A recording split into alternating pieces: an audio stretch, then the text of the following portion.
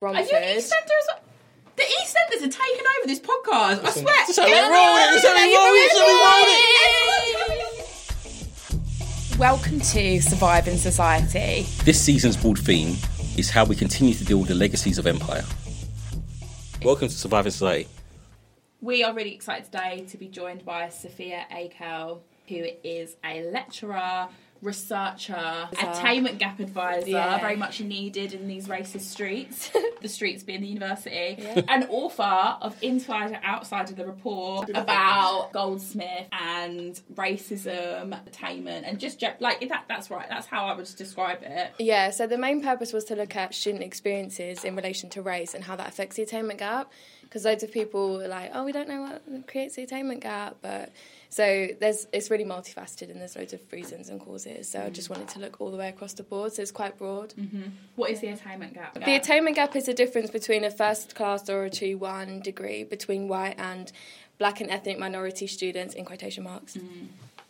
Between getting a first or a 2-1. So the biggest gaps that are seen are by race and not by gender, disability, class, or any of those other areas. So what does the report tease out and what are the causes for these things? Obviously it's multifaceted, but what would you say the main causes are that you see? Broadly, institutional racism, 100%, and the way that manifests is in loads of different ways. So it can be from the way students experience the classroom, it could be how they interact with one another, right down to marking biases. So there's racial barriers throughout every single key juncture of the student life cycle. I would say yes, because that's my experience. How would you convey that to not a white audience? This is because I don't think they truly understand it. They say they don't understand that there's racism or an institution can be racist because it's based on the notion of a meritocracy. So we've got here on the basis of our grades or whatever it will be, right? But we've all got here in merit. So this thing, merit, quote unquote, this thing doesn't exist. So if you're getting bad grades, you're just getting bad grades because you're thick. Effectively, that's the frustrating argument. So how would you kind of convince someone to say that these things are real? That's a really big question. Well, I'd probably try and assess their level of fragility, because if they're taking it personally, then there's the huge barrier and they're never going to understand it. We have to get past that first. So when I launched the report, there was someone in the audience saying that they were concerned about their fellow staff members and how do we know if this is true, basically. So being very dismissive, so it's like, okay, so you're going to stand up and say with your chest that these 200 plus students are lying. When I talk to white people about this kind of stuff, I try and assess where they're at first, but then take them through the basics. So, it's easy to speak to you because you know what's up, to be like, oh, it's institutional racism. But I'd probably break it down more for people that are new to it, even if they are people of colour and they don't quite understand how it manifests. So I'd probably go through some actual real life examples. But mixed with stats as well, where I can, because some people are stats driven, some people are qualitative driven, so it depends on your audience. That's not a straightforward answer, I'm sorry. No, but that's the right answer, because I think this is the thing. When you come to explaining something like as inferior as racism, it's hard to pin down, right? To try and convince. I understand it because you experience it. You understand it because you experience it. But to someone who has no concept of this, and it almost seems like we're just complaining. Trying to break it down for them and try and say, look, I've got empirical data, but also lived experience, right? So it's a hard thing to do, and I think it's a difficult task, because especially a thing like an institution like a university, they're kind of held as some kind of oasis that's kind of immune to social effects, right? So we never think that universities can be racist because they almost seem cut adrift, and I think that's one of the problems. Institutions, especially the elite ones, because they're so highly regarded, they've been allowed to get away with a lot of fuckeries, and no one said the fucking thing, right? Where do we start with these places? I had a massive argument with these guys, and I said, I think you should know better. You're all academics. You spend a lot of time reading books and researching. How can you let this fuckery carry on? I've met a lot of academics I wouldn't necessarily regard as smart. I don't know if that's the right thing to say, but maybe they're smart about whatever specific area they've studied about, but it doesn't mean they know everything. And I've also found that with the more elite institutions, they already know. They might not be openly admitting it, but they know that there's massive gatekeepers there. But it's the liberal ones that you need to watch out for. This is what I'm right. Repeat that, please, Sophia. It's the liberal ones that you've got to look out for. This is the thing that, honestly, on a daily basis, makes me want to put pins in my eyes. the way certain institutions market themselves on being liberal, radical, appropriating, like, particularly some universities, not naming any names, black radical traditions, they are the ones to, like, all this, sometimes, like, and I talked to Paulette Williams, who is the founder and director of Leading Roots. We work at Black Academia and other Leading Roots projects together. We talk about this all the time. The conversations around, like, Oxbridge, basically, and how much they dominate the discourse around race and racism in higher education is such a red herring, because it really distracts from the things that are happening at other universities that a lot of black and people of colour that attend, because they've got a lot of people there, as you said in our pre-chat, Sophia, there's this impression that they've somehow overcome race. And that's not to say that Oxford and Cambridge are these racial utopias and they're doing the right thing. They're not. They're absolute fuckery as well. But the starting point has surely got to be with the places where most people go that are marketing themselves on being like these amazing utopias, and actually they're some of the most violent places toxic for staff and students, because they think they're above it. They think they're above race. They think they've done it. We've done it. We know what we're doing. From my experience, I don't even think they've done. They still carry that tradition that they are, especially ones. So obviously, since that was it 1993 when all the polytechnics became universities, right? So all the universities still, who are originally universities, are still very white spaces still. So from even ones like Birkbeck and stuff like that, there's still that kind of position where they want to guard that space. Go to UCL, which is markets itself as a global university, and I sit in my lecture. Global for who? And I sit in a lecture, and I'm like, and I've got a dude saying to me, "How did you get here?" That's what my man said to me, and I said, Wow. I was like, "What? Because I'm black." And he goes, I did. Did you say that? Yeah, I said, so I said, look, listen, I said, I'm not going to argue. I said, we can have a conversation about that thing, yeah? But because there's not a lot of black people there, it's not because we're dumb, right? And I said, so we need to have a conversation. Oh, I won't say that, but I said, all right, boom, I'll speak to you afterwards. And anyway, you got it. Outside. Yeah, no, listen. I'll speak to you outside. But listen, what a problem. I said to the man, like, what you're saying is so loaded and so problematic. I said, what? Because in this lecture room, there's just me. I said, that is a problem. The fact that it's just me. Even the whole thing, like when I was sitting, the building that my geography building, it's called the Pearson building. And that's named after the eugenicist. The whole thing it's so fucked, but you have to understand that these institutions were part of the colonial system. So you have to understand they have a long tradition of producing the right people to go out and run the empire. And like I said, when you're never really post-colonial, because these things are part of you. And then the conversations might change, but the dynamics are you're still breeding people to go out and run this country or run the institutions. And the institutions, government, as you can see, is mainly white. No, I hear you. I guess it's more for me like having a Professor Stewart Hall building, but at the same time being very violent towards your black and brown students. Like, I don't know, it's that sort of thing that winds me up. Like, but at least UCL, like, yeah, we're still naming our buildings after eugenicists. Like, but weren't they still doing their conferences? They're still doing their, yeah, exactly. Like, at least they're not trying to hide behind this, like, oh, we do things differently, like, where... But you have that tension, right? That tension between what we are, right? A democracy that's supposed to be open and liberal and pluralistic. So you have this tension of what we're meant to be and the reality, right? Yeah.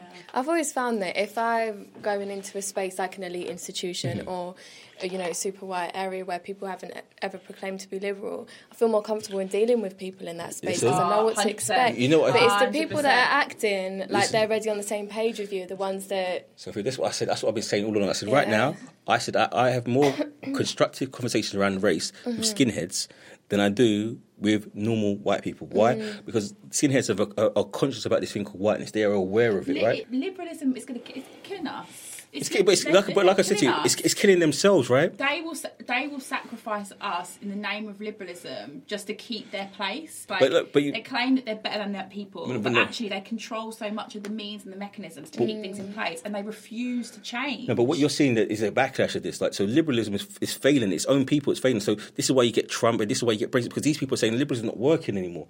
So it's failing. And right now, you'll see a liberal backlash. That's why all these kind of terms like snowflake, because they don't want liberalism, but it's turning into authoritarianism. And like I said, in European history, they haven't got a good experience of this, right? This always happens. Well, not always, but there's been a pattern of this happening. Current sort of climate, so we have spoken on this podcast before about like the free speech people. In this moment where you're getting that sort of backlash to liberalism is what Tiso's saying, and more people wearing their sort of badge of honour of feeling like they can just discuss like white genocide and all that stuff on campus within the university settings. What do you think that's going to happen? Obviously, that stuff hasn't gone away. Never gone away, and it's sort of like developing into something new. Like in terms of higher education now, with the current government we've got, like what is the future of higher education for marginalised bodies on these campuses?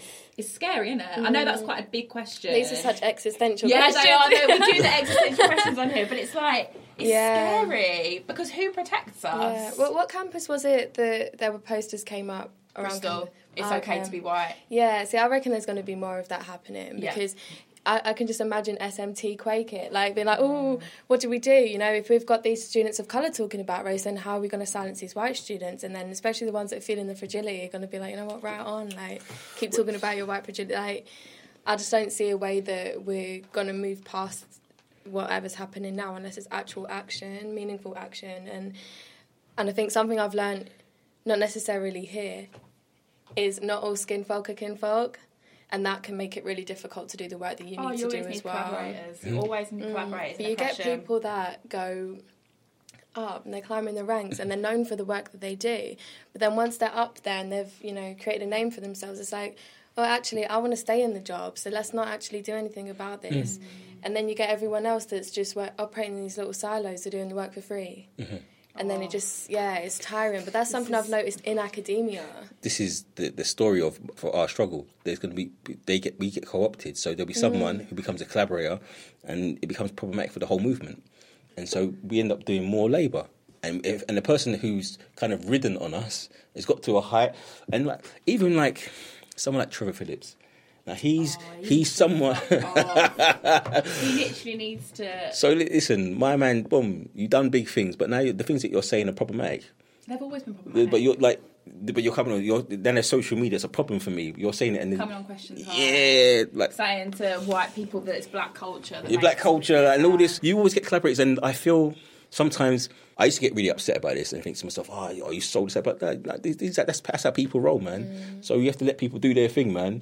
But that's what I feel like. I feel like the work you're doing, Sophia, is so important, and we're so grateful for what you've done.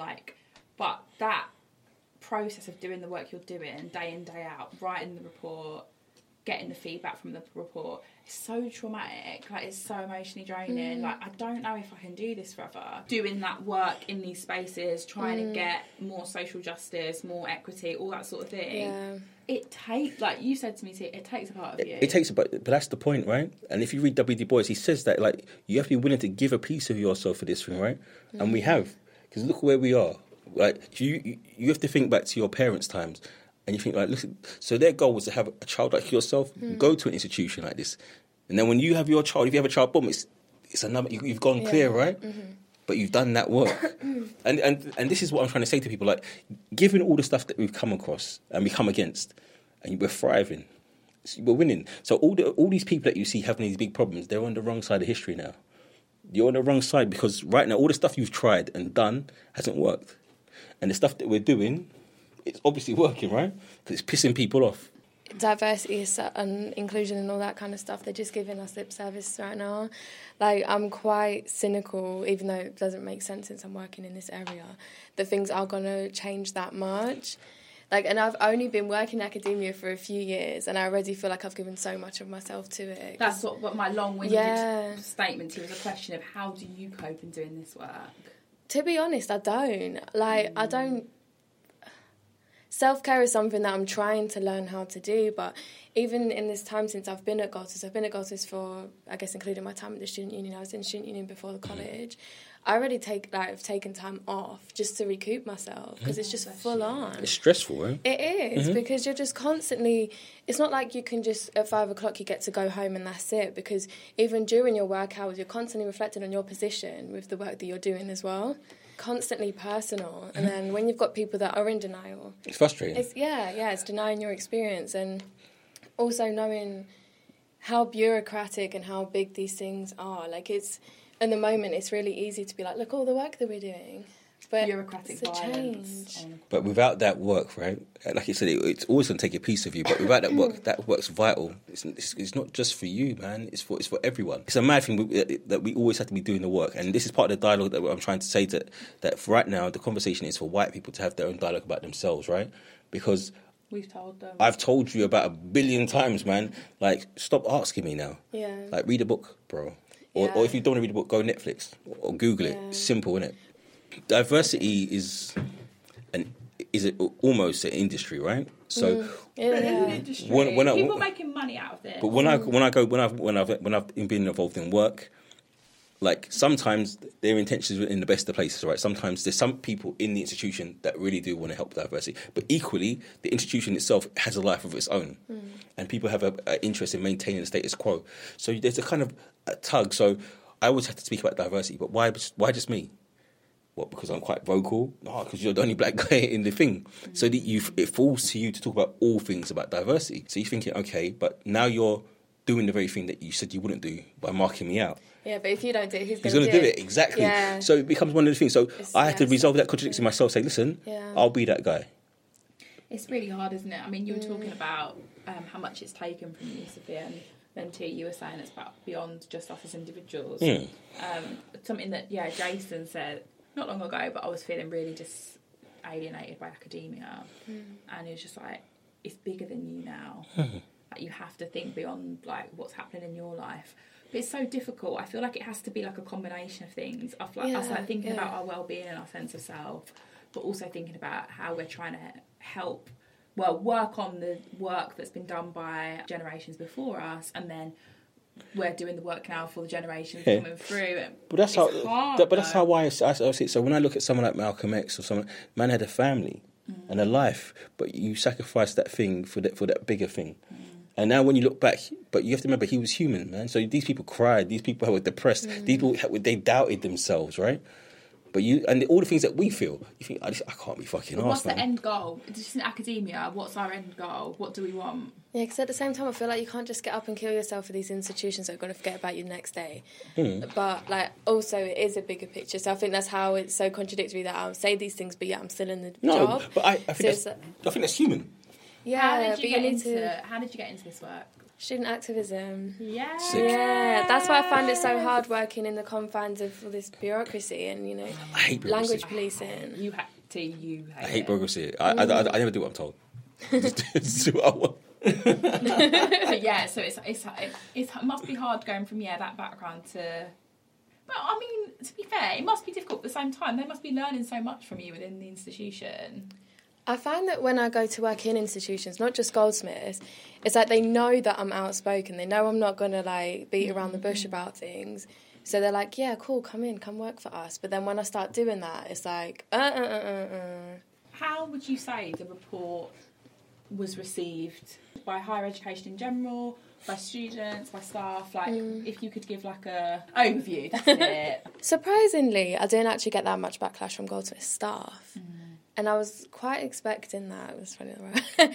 Anything that's going to, like, make you reflect on your own institution, people usually get in their feelings about. So I was expecting that to happen. But no one was vocal to me about it. Good. So I'm glad you didn't have to deal with that, because sometimes that can be. But at the same time, it would be good to hear what their complaints were, because if it's about the content itself or if it's about the research itself, it'd be good for me to know so that I can equip myself for these conversations.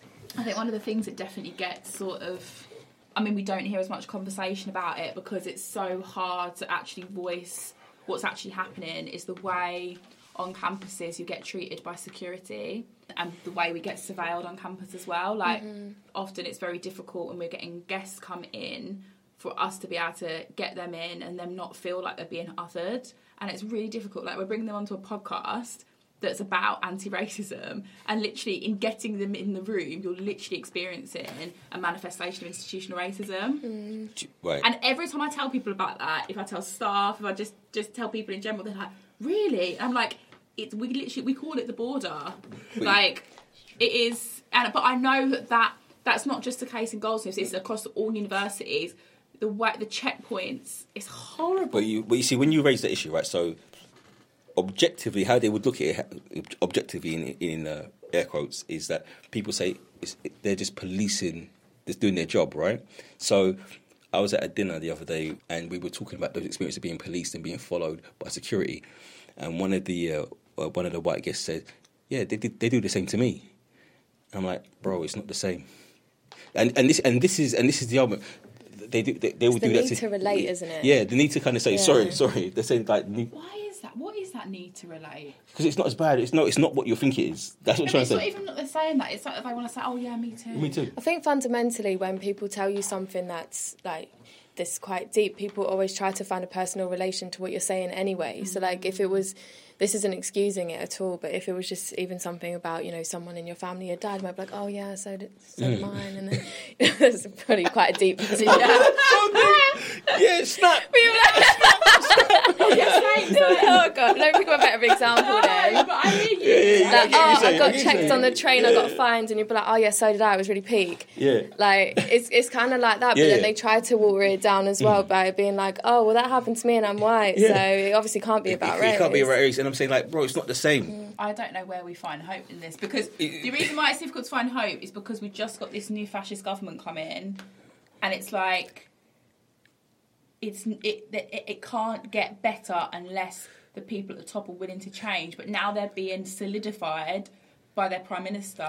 I just can't see how this stuff is not going to just keep increasing. Right, listen. Boom, we're not going to stop coming. Right, so what we need to get better is doing things that like Leading Roots do. We make our own networks. We support our own people, because this is where our power lies, right? Because we always create opportunities on the outside.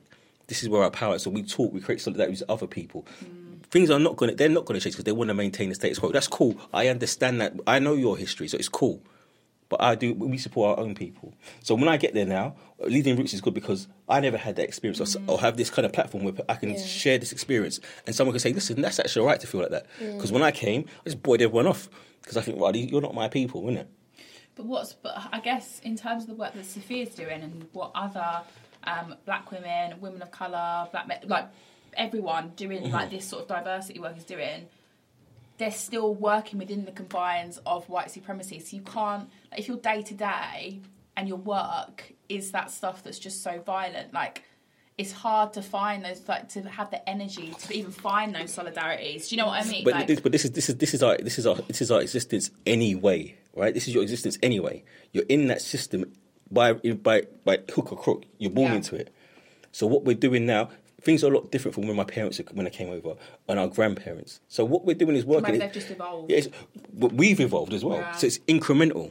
It's a slow process, and it's painful, and it's not without its kind of shortcomings, but it's working because I see more young black kids going to university. I see.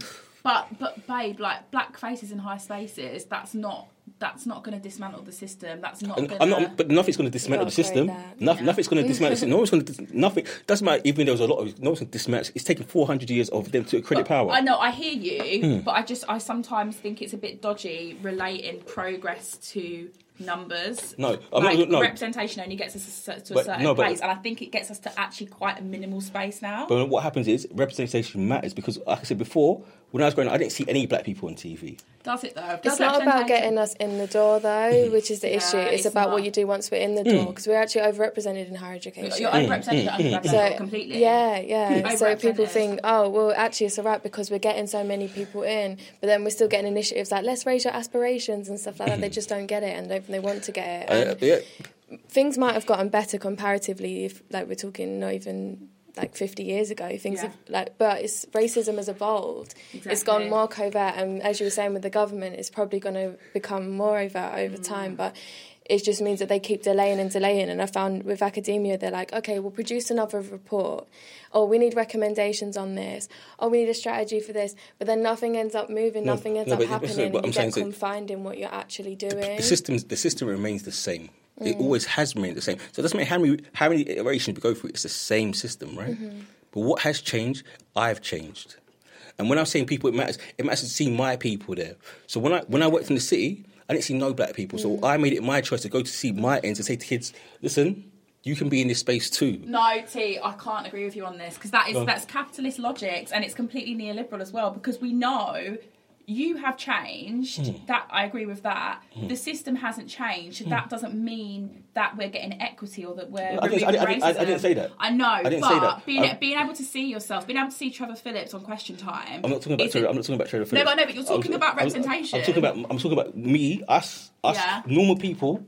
Going out, so me, when I go to the ends and say to kids, listen, like we can be in these spaces, like and experience extreme racial violence. And racism. We can. But do you know what I mean? Like, so, I don't want. I know, but this is the system anyway, right? You're actually going to experience it wherever you go, right? So what are you going to do? You're going to sit at home and do nothing. That's not binary. No. I know, but what are you going to do? You have to do something, right?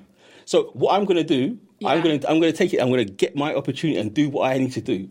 But you're not going to get your opportunity because I'm going to keep moving the goalposts and I'm going to keep telling you, no, actually that's not good enough. Actually, you're not getting the right road. Actually, I'm going to keep coming. Dismantle. You can't. Black people. How are you going to dismantle the system? Black people in high spaces does not give you what you're saying. But I didn't say anything. I didn't say we dismantle the system. But I'm saying you need those people going there. You need to keep going. I'm not saying you don't need to keep going. But I'm just saying to you, if you have a vice chancellor that's black. That's running an institution like that we're sat in now. That's not going to get equity. But like I said, I didn't say it was going to get us equity, right? But you did. But I said seeing stuff that it sends a signal. It's symbolic. Like Obama becoming president, it weren't going to change the world. I knew it weren't going to change it, but it's symbolic because I thought it's something that was unachievable. Coming from where we've come from. Unachievable. I think it's quite a flimsy argument. I think it's very easy to particularly using Obama as well. That's representation 101. But you understand something that was unachievable, right? Something I thought was unachievable in my lifetime. So what is in the notion of institutions and higher education? What are you saying progress is? I'm saying I would like to think. I don't know, but I want them to be a better experience. When people come there, there's people that I know they can talk to, other groups that they can rely on. Because when I went, it was a lonely place, man. And in the end, I disengaged. And when I disengaged, and it was a whole experience where I didn't know where I went to belong because my mum was proud because I got into an institution. But now I'm in this place and I don't fit in. So what we're saying, that hasn't changed. Yeah, it's still lonely. It's still racist. It's still all these things. It hasn't changed. All there is more of us in the same room. And in most cases, there isn't that many of us. We just happen to be in London where you see more black students. It's still a very white space. T, it goes back to your theory that, well, not your theory, the thing that you live by. White people have to talk to each other about their behaviour. We have done enough. We've done enough. Yeah. We've done enough. But this is always debate. But it's having, like I said to you, like in terms of, like I said, the historical soup, they're on the wrong side of history in terms of demographics and how things are going. So sweet, we do love each other. It's just what we do. This is just what we do. It's like Yeah, no, that was a good conversation. Listen. Yeah. It's just a debate, isn't it? But like I said, when I go, I don't want the situation to become like as polarised as it is in the States, right? But what we do need, and I see something that works in the States, is like black universities, man. I see that I know, I hear you. No, sometimes I'm like, yeah, we need it. Other times I'm like, we can't, like what we were talking earlier to Ez about, intra-ethnic issues like masculinity and patriarchy. Like we haven't even got, because we're dealing with so much racism, we haven't even got time to handle those. So even if we created those spaces, you've still got the absolute fuckery of sexism. But does it actually even change anything anyway? Yeah, like they've got attainment gaps at historically black colleges. Well, there you go. But then sometimes I do hear what Tita's saying, like particularly when we do our Black in Academia events, like I love it so much. Like it's so like healing, like it's so nice being in that space, like not feeling like you're under a gaze, not feeling like you've got to like prove yourself, not feeling like you're asking any stupid questions, just feeling comfortable. That comfort, you can't underestimate that, and that's possibly what a college like that But could imagine give us. if like you've gone straight from high school, maybe you went to a high school that was predominantly black, and then you went to a university that's predominantly black, and then you go into the workplace that's white. You're not going to be equipped on how to deal with that, and if anything, you might actually fall further from grace than if you were in more of a mixed place and learning how to deal with that. Because you have to equip yourself on how to deal with. So this is one of the issues I had when I was doing mentoring and going into schools in the East End, Stepney Green School is 99% Bangladeshi boys. So for 5 years, their whole reality is Islam, and they don't understand. So one of the things I was trying to say to them, said, do you know when you leave here, no one cares about Ramadan? Like, literally no one cares. And it's... So there is that danger that you become ghettoized. You become ghettoized. You don't want to venture out of that your own comfort zone. So that is definitely a danger, man. So how do you accommodate for that? Fuck knows, man. Yeah. But the fact is, we have to discuss everything is on the table, because right now the situation is fucked, right? Yeah. So everything's on the table. So you have to have these kind of debates, because we need to find a way to kind of, like I said before, white people, you need to fix up, man. Like, I've done everything. We've done the labour. Yeah. But equally, while that's going on, what do we need to do? One of the conversations I said, we've always been doing that work. Black people have always been talking to ourselves about how we're going to get ourselves out of this situation. And that comes across in many different avenues, through religious avenues or whatever it will be. We've always organised ourselves to try and make the best of the situation that we're in. In 2020, what are we going to do right now to help ourselves? And that means having serious debates and talking about things, intersectionality that comes into it, gender and race comes into it. We need to have these conversations with ourselves. The problem is, I feel like, I agree with what you're saying, but I don't think we've got the space to even do that, because white supremacy is so invasive, racism so invasive. It's also a white pastime to try and water things down to, let's talk about gender and let's talk about sexuality and let's talk about these other things, because then that way they don't have to talk exclusively about race, so we're not even having that conversation yet. But I almost feel like with the work that we're doing, we're right on the other end and we should be going to the beginning. Oh, like, nice. I think, yeah, back to basics. Yeah, I feel like if compulsory education actually taught students what they should be learning about colonialism, race, power dynamics, how governments work, all of that kind of stuff, then, you know, we'll be saying, like, things aren't going to improve for the next couple of decades, but maybe when that lot get older, and I think maybe we need to go back to thinking like that, but whilst also making changes on this end, rather than just on this end. When you're growing up. Because we're already working in a really privileged space anyway. We're all university educated in university. We're working in a privileged space. What about the ones that don't even get to that stage? But you see, this is the thing. So there's always, like, again, I was talking about in the last podcast, there's the educational piece that's key and vital to this. What do people know about themselves? And the position of power, they don't need to know much, right? And under the gaze of nationalism, a narrative is created to present things in a certain way. So even if you were to write stuff about colonial history, how would that colonial history be written? Yeah, well, I guess that's part of the decolonising movement, isn't it? It's whose voices you include in that, how you teach it, what you teach, what you omit from that. So, I mean, if we were going off of, like, national curriculum, it would end up being written by the colonialists. So if we could decolonise compulsory education, then I don't know if it's been naive, but I think exactly. This government, 80-seat majority. But you see, but not Rule Britannia's coming through. And you've got people thinking that we were once this really glorious empire that did no harm, and like that's how we got Churchill on the £5 notes. Like, we're just going to forget everything else that he did just because he saved the war. Like, saved us from war. But it's again, like when it's like looking at things like Stuart Hall we used to work about earlier, it's like Stuart Hall and Paul Gilroy trying to understand that these primordial things that we consider as like of nationality and races, that they're not stagnant things, right? They're moving feasts, and they're trying to. If you understood it and understood empire in those contexts, you understand that you're from everywhere, right? And you understand your impact on a place and why people are in your spaces. But this is not how it's going to be taught, because the idea of a nation, again, it's an imagined community. And if we're going to keep people together, especially after Brexit, and they're so desperate to keep this island together, they present a certain narrative. And you can see it in the films that come out in the cinema, in mass culture, like 1917 and all these kind of things. Britain loves a good war film. I'm so bored of it. Like, literally. Yeah, it's difficult. Like, I agree with what you're saying, T, but I guess in light of the recent election, we've never been further. I think. Well, no, we probably have been further. Oh, we have been further. But it feels like we're very far away from any kind of decolonised primary, secondary. I think that's just what happens in history, isn't it? Like, there's some progression and then it moves back a bit, and then there's some progression and it moves back a bit. But again, I don't feel very hopeful, to be completely honest with you. No, I don't either.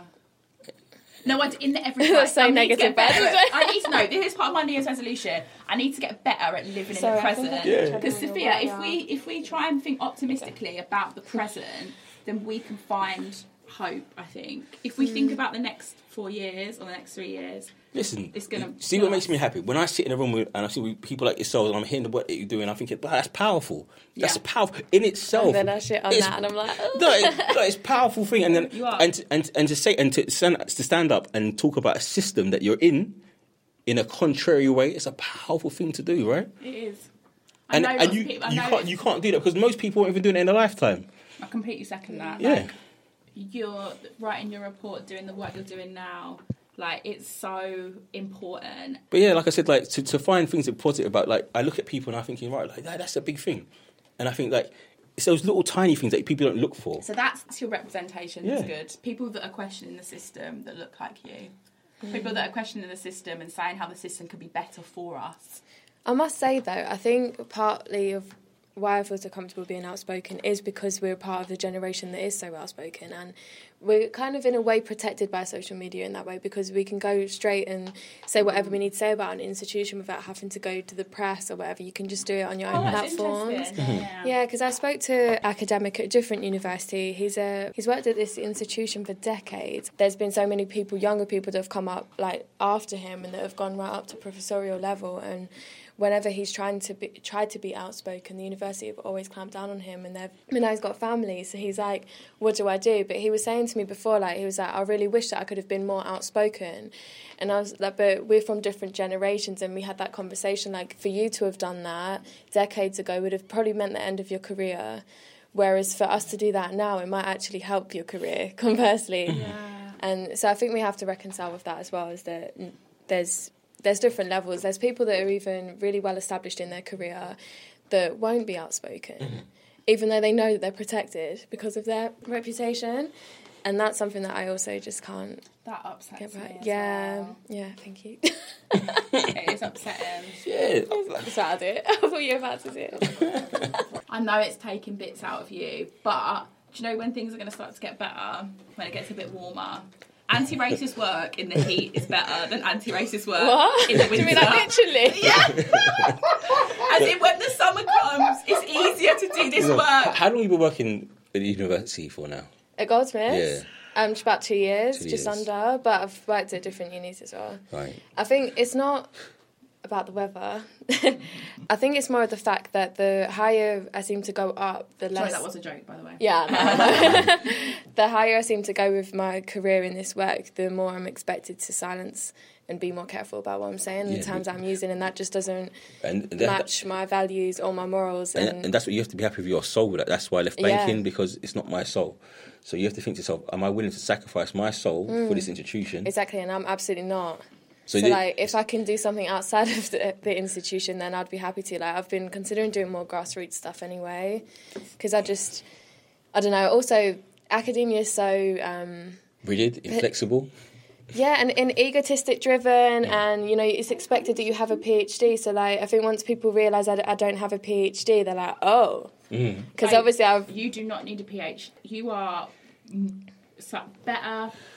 You are so impressive. And you have written some brilliant stuff. Better than some people that have got PhDs. So fuck them. You know, all I want is just an honorary degree. So, Lancaster, if you could give me one, please. Because then you don't have to do it. Give Sophia an honorary degree. You're giving them out to all the black people now. Give them. Do you know what I mean? Please, I'm waiting. My email address is. Give some out. Give some out. Reasons to be optimistic. Finding solidarity is what he said. Yeah, finding solidarities, man. Like, you see, when you like, it all comes down like you said yourself, that grassroots thing, like your people to find. When I do mentoring and speak to the kids, it's I see them and I think to myself, like, I don't want you to go through the madness that I had, and I've got some insights into the institution. I've got some insights into them worlds, and so you can be yourself and move in them places still. And the skills that you've got now are just as vital and skillful and useful in those spaces. When I started working, I conformed, right? And so when I conform, I feel like I lost a piece of myself. And for a long time, you're lost. Yeah. But I'm lost, but I'm making money because I'm making good money. So I'm distracting myself with materialism, buying things, boom, boom, boom, boom. And then one day, I'm lost and I'm mad depressed. What are the things that you think you have learned when in doing racial justice work and social justice work within institutions?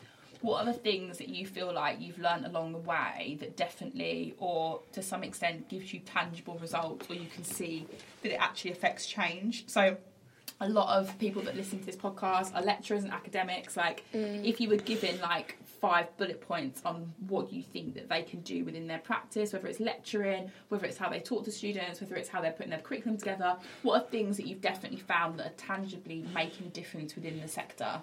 So just to say, I feel like one of them, which is really good, and we were talking to Michael, wrote the thing in The Guardian about it. We were talking to him about it on the podcast before, is sort of introspection. And, like, even though you're a sociologist and you've done work on, and this counts for, like, us as well, you've done work or written about race and racism, that doesn't necessarily mean you're living it within your practice. But that doesn't mean that the actual black and brown students that you're teaching have to do something to adapt to your style. It needs to come back onto you. What are you doing? What are you perpetuating? What are you thinking about? How are you interrogating your position in society?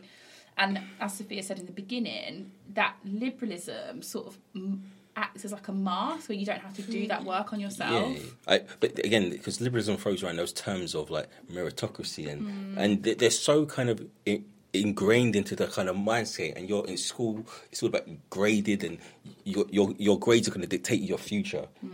But we know there's other factors at play. But this is not the kind of narrative that's kind of played up. If you're an ethnic minority, you know, because your mum will say to you, you need to work twice as hard, 3 times. And I said that at one of the lectures of that, I said, has your mum ever had that conversation with you? Never. One of the things that just what I just thought about then, T, and I think it does relate to higher education. So in my PhD, like, you know, I talk about whiteness within black mixed race families and whiteness within white towns, right? So I was on a podcast the other day, Busy Being Black podcast, check it out, it's really good.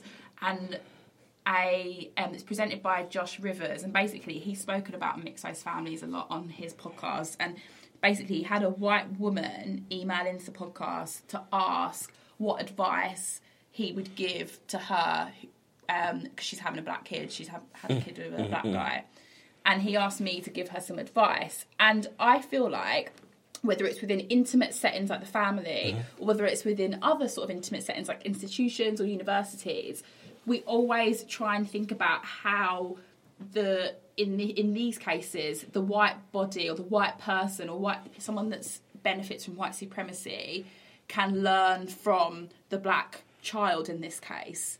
But actually, what I said to that, my response to that woman was, the stuff needs to start with you. You need to recognise your position in society, how that might differ from your child, how that might differ from how they're going to be treated in spaces. What are the things that have happened to you in your life that you think were possibly or facilitated by or conditioned by white supremacy? That is so much harder than learning about fucking Caribbean culture. Do you know what I mean? Like, it's so difficult. But you see, like, right. Sorry, that's a very homogenous term to use. It's got to come back to... listen, the white people need to do the work, right? But it's not necessarily white people, it's that white supremacist structure. Like, how is... So, in the case of this woman, how is her position in white supremacy compared to her child? And in the case of the academic, what is your position at the front of this lecture talking about racism, and you're someone that's benefited massively from white supremacy? What is your position like for the black student in the audience? Just that, I don't know if I'm... I get definitely what you're making sense makes, but one of the questions I asked at this lecture, I said, your problem is you never considered what it's like to be me. And that is a mind blow. Like, I know your position. I've seen that power, but you've never taken the time to think about what it's like to be me. And what I'm saying, I agree with you, but in order to get to that place, I think they need to consider what it's like to be them in comparison to us. I think that's too much sense. I think when my first girlfriend that I went out with, she was white and she experienced racism for the first time. What, as in being with you? Yeah, as in being with me, right? In proximity to me, right? So the violence, and it's that shock, that misunderstanding, a world that she knew that was very familiar, all of a sudden that people who were close to her sister, her dad, all these people were being very, very, very nasty to her. And it's trying to kind of see how they would see the world. And that's a shock to them, because she didn't understand what that meant. Yeah. And then once you have that understanding, and that was a long process, man, to understand what that world was like, and then that's when she started researching the Irish problem and how Irish people were marginalised, and that gave them a better understanding. But it's how do you get someone to that point? Yeah, and just a caveat, I'm not saying interracial relationships at all help you at any point understand race or help your racial literacy. I'm just making it, trying to give an example of how, like, even in that intimate space, having that, even your white girlfriend experiencing that, it was only through those experiences or that proximity to racism that she was possibly able to see. But that might not have happened. There might not have ever been racism, but she still wouldn't have been able to see, even though she's in a relationship with you. And this could go back to but like students and lecturers. Like, it's until there's a reposition of their understanding of race, how they see themselves, then you're always going to have this problem. Because like I said to you, I've done all I can, legally, extra-legally. Sorry. Extrajudicially, outside. I was like, does that mean illegal? So everything we've done everything, right? But what else can we do? Like, I can't do no more, man. I've used reason, pray to God. What can you do, right? I think I agree with what you were saying, Chantal, about, having your own self-reflection, and that's the first step, but then it's getting them to that point. Where are we? No, so then and exactly, then you go to you, and it's like, well, what do we do? Yeah, what do you do? Because you're going to have to be like, you need to be doing this, but you can't hold their hand all the way through it. And it's their privilege that they have themselves, and the fact that they can even think, they can ask you, oh, how do I raise a mixed race child? Yeah. When, like, the internet, like, go on Google, mate. Yeah. Do you know what I mean? Like, it doesn't make sense. Like, I guess that is part of the privilege, isn't it? That they know they could just go up to you and be like, oh, tell me about racism. Like, out of the blue, like... And that's the madness, was that means they're consciously aware that they understand that this thing goes on, so they can ask an expert. I don't know if it's conscious, though. I think it's unconscious, because they might not be able to articulate why they feel that they could go up to you and touch your hair, ask you these questions or do whatever, but they know that they can. So, and I think that's the issue. Interesting. Sophia, that's big, man. I like that. That is big. Oh, is it? I like that. I like that. Big in the game. That's definitely big in the game. That's all you got. That's all you're getting. So in terms of introspection, anything else? Or decolonising the curriculum? If you want to go like absolute bare minimum basics, look at your reading lists. Like, it's not at all a solution, but it might give you a bit of an insight into how Eurocentric and Western your canon is. Oh, please. Sociology departments, we're talking to you across the UK, because that's where we're based and that's what we know. Some of your reading lists are just, like, unbelievable. And you're supposed to be, like, the leaders on inequalities in society, and you're literally just constantly perpetuating this same canon, which is Western-centric, Eurocentric, just... Yeah, but really problematic. I can say I don't think there's so many of you as well. Who you are. You're probably listening to this. Some of the most ignorance I've experienced from lecturers have been social scientists. Oh, so honestly. I remember when I was in college, my teacher said to me, I remember saying, Morris, if you're listening, hi. He was basically like saying as if it was determined, like, if you're black from a single parent household. What's his name? Morris. Just in case anyone forgets. I've forgotten his last name, but... He was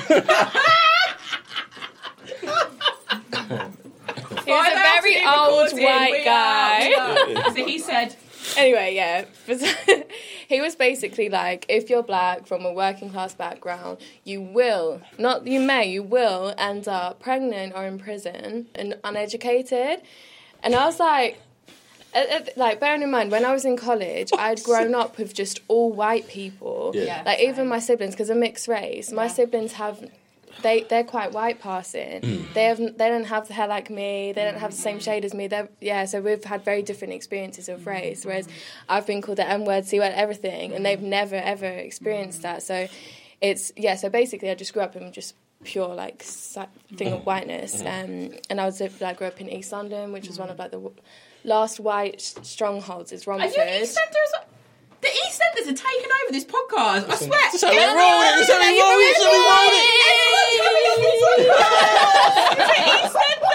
Sorry, roll it. It's like it's an hour and a half to get to this point to realise. Yeah, no, I moved to here. But I went to high school in Brentwood, so it was very, very white. That's super white, man. Yeah, it's getting more diverse now, but yeah, anyway, where was that? So I was quite ignorant about a lot of things to do with race. Like, I internalised a lot of racial self-hatred. Like, I wouldn't like you to ever identify me with any proximity to my African heritage at all. Like, I would have been offended. It was that deep-rooted. Yeah. Really? Yeah. So when did it change? When did it, like... Leaving these white spaces. This is what my PhD's about. They are so violent. And they make you internalise so much anti-blackness. Like, it's a problem. It probably changed when I went to college was when I first started opening my eyes, because it's the first time I ever had black friends. So, yeah, they kind of opened my eyes to a bit of my ignorance. When I went to university, I studied abroad in North Carolina for a year. So, you know, super racist state, seceded from the Union twice because they love slavery. Well, it's bad. They do. Yeah. Mate, the KKK roaming around in those parts, you know. Still. Yeah. Well, especially now that Trump's in office. But when I was there, Obama was in office, so people were a bit more polite, I guess. Polite about their racism. Yeah. On my first day there, I got called a mulatto. Did you? Yeah, but I didn't even know what that word meant. So you see, like, my knowledge was really, like, I've had a lot of period of growth over the past, 5 years. And then the way people identified me as well, because they were like, you're African, but you're not American. You're African, and they couldn't figure out what to call hyphenate me. you. Yeah, Hyphenate you. And I was like, we don't do that. Like, well, I don't think we do that at the time. But yeah, and then I had black friends over there, and then they were scared of police. And it was, the Ferguson protests were happening at that time as well, obviously in a different area. So the fact that they were scared of police, and, they were making jokes about being, driving whilst black and stuff like that. And so it was brought to me into my, lived experience. So then I started picking up on that. So when I was driving with them, we have been pulled over by police when I was in America, and it's scary. Oh, my God. And that was the time that I think it really opened my eyes. But the wildest story, you're probably not going to believe this. So I went to Compton. Yeah, it was pretty, you know the game? This is, you don't have to include this, it's a ridiculous story. His dad's, his stepdad does tours of Compton, right? And I saw it on Vice, so I was like, oh yeah, come, I'll do it. Anyway, it was just him and I going around Compton. He's showing me all these spots. And you know where the corner of where Rodney King got beaten by police? He decided to let go of the brake pedal and he rolled into the back of a police car on that corner. And I was like, fuck. Anyway, these two police officers got out the car. Yeah, it was crazy. And they came over. One was mad angry. And I saw this guy, big guy, probably bigger than you, just turn into a boy. While these police were going, what are you doing? What do you think you're doing? Letting go of the brake pedal, blah, blah, blah, you're a reckless driver. He literally just rolled into the back and went, dude. But yeah, it was scary. It was really scary. I was when we spoke about it afterwards, he was you should let them know you're British because they probably won't do nothing then. So in that moment, I was all I have is my accent. Maybe they'll be oh shit, you don't want an international incident. But yeah, it was scary. So yeah, America is what really opened my eyes up. And then I reflect back to a lot of the things I let slide when I was growing up here, which is mad. That's a really long-winded story, but... But I know, but I think that's a similar experience. So, I had that same thing. In the effort to fit in, you let shit slide. Yeah. You let shit slide. And then one day you think, fuck that, man. But while that's happening, you start thinking, I left that. I think, should I have said something? I feel I should have said something. Yeah. And it's a horrible feeling, man. But I think now we feel kind of confident. I feel confident enough to check people, to say, listen, fix up, man. Or, it's a problem for you, right? Thank you so much for joining us, Sophia. Thanks for having me. Absolutely brilliant. We'll put in the episode guide the link to your report if you haven't read it already. Inside Outside is brilliant. And congratulations, because you've just got a new job, haven't you? Tell us about your job. Yes. You're still working at Goldsmiths, but also what are you doing? And who are you working with as well?